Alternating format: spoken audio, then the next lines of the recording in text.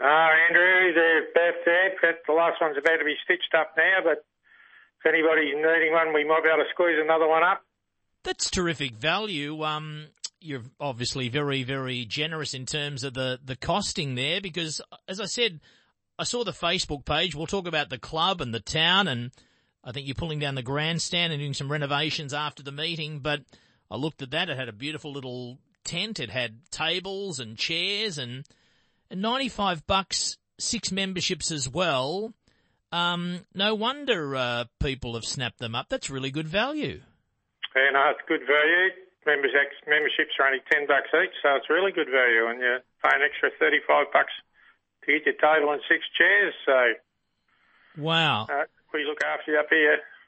Now, speaking of tables and chairs, it'll be a while before people can sit on some going forward because after this Sunday, tell us about what's going to be a major renovation. In fact, the grandstand is almost going to be, is it replaced? A new complex? I'm not sure if it was heritage listed or what's taking place. Major reconstruction. Yeah, major reconstructions here at the moment. Everything, all the complexes in Donaldson Park in the next 6, so after the football season, probably the football sheds will go, but Trotting Pavilion and the major grandstand we got here are all disappearing. Judges' box, callers' box are all disappearing nearly straight after this meeting. And to make way for our new $5.2 million Donaldson Park complex, which is going to house everything. I was going to say, is the reason it's happening because it does house everything? Because fair to say it's a lot of reconstruction for just one meeting a year, but this is going to be something that encompasses more than just harness, obviously. Yeah, it starts at one end down the other side of the judges' box we've got currently now, and it starts at the netball change rooms and works through to the kitchen and bar area will be in the middle, photo finish and judges' box and broadcast box up above on the roof in a lovely little area. Then it moves into the social rooms and a foyer area. Then it goes down into the change rooms for both the opposition and the home football team, and it finishes up with our meeting room, steward's room and secretary's office all down on the southern end. So this won't be done before footy season starts in a month or two, will it? Will they be changing in their cars or in the car park? What will happen? Because obviously you don't have to worry about anything until later in the year. I know you've got another meeting, but that'll be scheduled for another track, obviously. But how long's this whole thing take place before it's ready to be opened? Yeah, we're probably looking at probably 18 months, we reckon, before we get back here, yeah.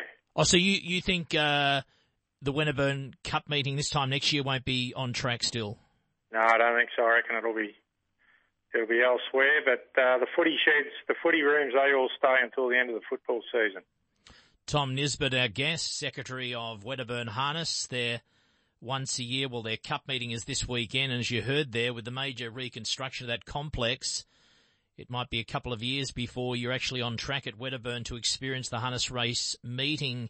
So if you're listening in that part of the state, a couple of hours north of Melbourne, of course, on the Calder Highway, maybe think about heading to Wedderburn because it'll be a while before you can see them race there again. So is the indication, we just said those mini marquees were snapped up, is the indication that people are going to come along and support this meeting knowing that they won't experience the harness club for a while? Yeah, we've had a few. We've actually sold just on 180 membership tickets. Oh, wow.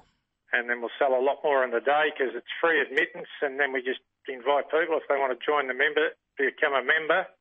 $10, they go in the cash draw. We have a cash draw on both the Trotters Cup and the Pacers Cup. So they can win up to $690 to win, and if your horse runs, you draw a horse in the race, and if your horse wins, you get the $690. If your horse runs last or second last, you get $20 back. And when's your other meeting normally take place? Probably around September it'll be, we reckon. Right. Do you have an inkling, is there an obvious place where it would be held at on behalf of Wedderburn, or is it? Yeah, I think we'll probably go to Maryborough. Maryborough. Yeah. Okay. Fantastic. Well, good luck this weekend. As I said, I didn't realise the major reconstruction was taking place. Sitting here in a studio in Melbourne, not really keeping a grasp of things like that, but it's obviously going to be some time before people can enjoy your race club, and that should be a reason to get along. Weather looks okay, and as I said, that little promotion there with those marquees. No wonder they were snapped up. Have a great meeting, Tom. All the best, and thanks for having a chat to us this morning. No worries, Andrew. Thank you. Tom Nisbet, Wedderburn Harness Racing this Sunday, their annual cup meeting, and then they won't race at Wedderburn for maybe a year plus, given the major reconstruction of that complex.